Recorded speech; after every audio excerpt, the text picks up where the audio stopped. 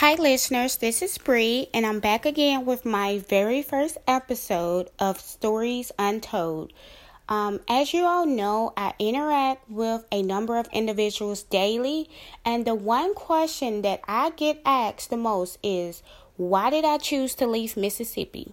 I can remember a while back, I think it was January of 2019, I posted a summary of my testimony on Facebook, and in February of 2019, I followed up with an update. So, for those of you who are unaware and yet curious, I decided to share that story with you guys again on my podcast channel.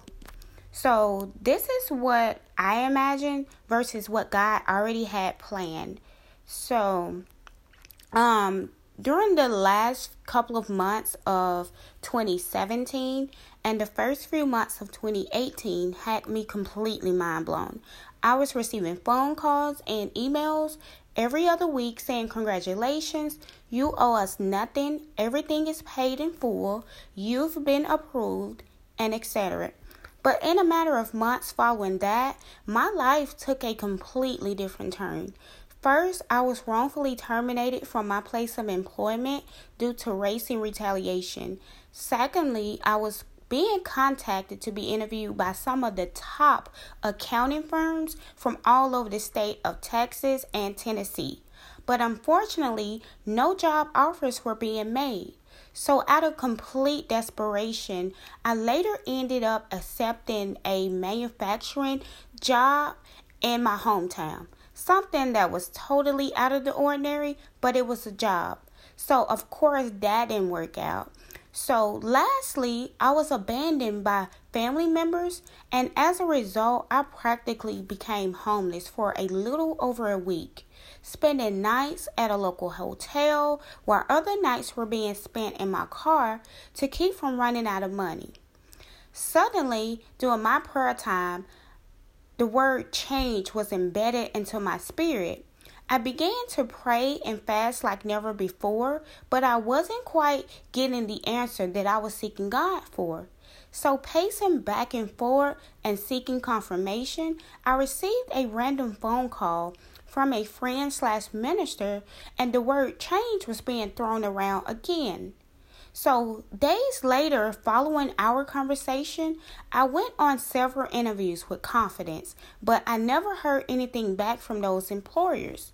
I called that one friend again to express my frustrations, and he chuckled and he said these words, "You and I both know what God wants you to do." So, feeling stagnant at the time, slightly hopeless, awaiting this blueprint to magically appear before me, I kind of knew that God was calling me to move. Where? At the time, I had no idea. So, while I was checking for specific instructions, the whole time, God was checking my faith. So, praying that I would get to move to a place where I wanted to move to, which was Texas, possibly considering Nebraska because my best friend lived there at the time. But out of all of the places, God revealed to me that He wanted me to move to Georgia. Shocked and somewhat disappointed, I decided to put my own feelings aside to walk in obedience. So on August the 28th of 2018, I did so with mustard seed faith.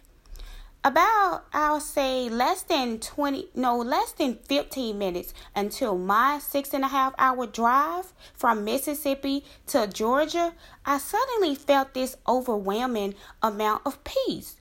That peace caused every fear and uncertainty to quickly evaporate.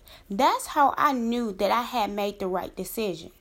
So, all of the people who knew me and knew my story at that time, they will often ask, how were you so calm during a time like that? And God was the reason behind that. I mean, there were times where I grew weary and I questioned God, but in those exact moments, God would remind me that I had nothing to worry about and that He was going to provide a way out for me. So eventually, I stopped wondering, I stopped worrying, I continued praying, I was fasting, serving, smiling, and I told God that whatever He was trying to show me, teach me, and or prepare me for, allow me to be still and remain faithful throughout that process. So some of the things that I would do to help encourage me during my season, I would read and meditate on scriptures. During that time, I would read Psalms 23, Deuteronomy 8, Philippians 4, Isaiah 43, and Psalms 71. So during my prayer time prior to me recording this podcast, I stumbled across Psalm 71. And so when I stumbled across that scripture, I knew that God was wanting me to include that scripture in my podcast. So I'm going to go ahead and share that scripture with you guys. Again, this is Psalm 71, verses 12 through 21. And I will be reading from the New Living Translation Bible. And it reads, "Oh God, don't stay away. My God, please hurry to help me. Bring disgrace and destruction on my accusers. Humiliate and shame those who want to harm me. But I will keep on hoping for your help. I will praise you more and more. I will tell everyone about your righteousness. All day long, I will proclaim your saving power. Though I am not skilled with words, I will praise your mighty deeds, O sovereign Lord. I will tell everyone that you alone are just. Oh God, you have taught me from my earliest childhood, and I constantly tell others about the wonderful things you do.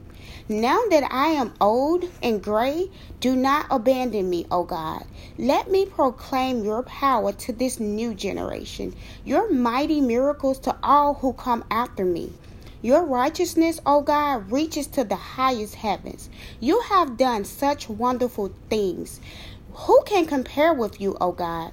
You have allowed me to suffer much hardship, but you will restore to me life again and lift me up from the depths of the earth.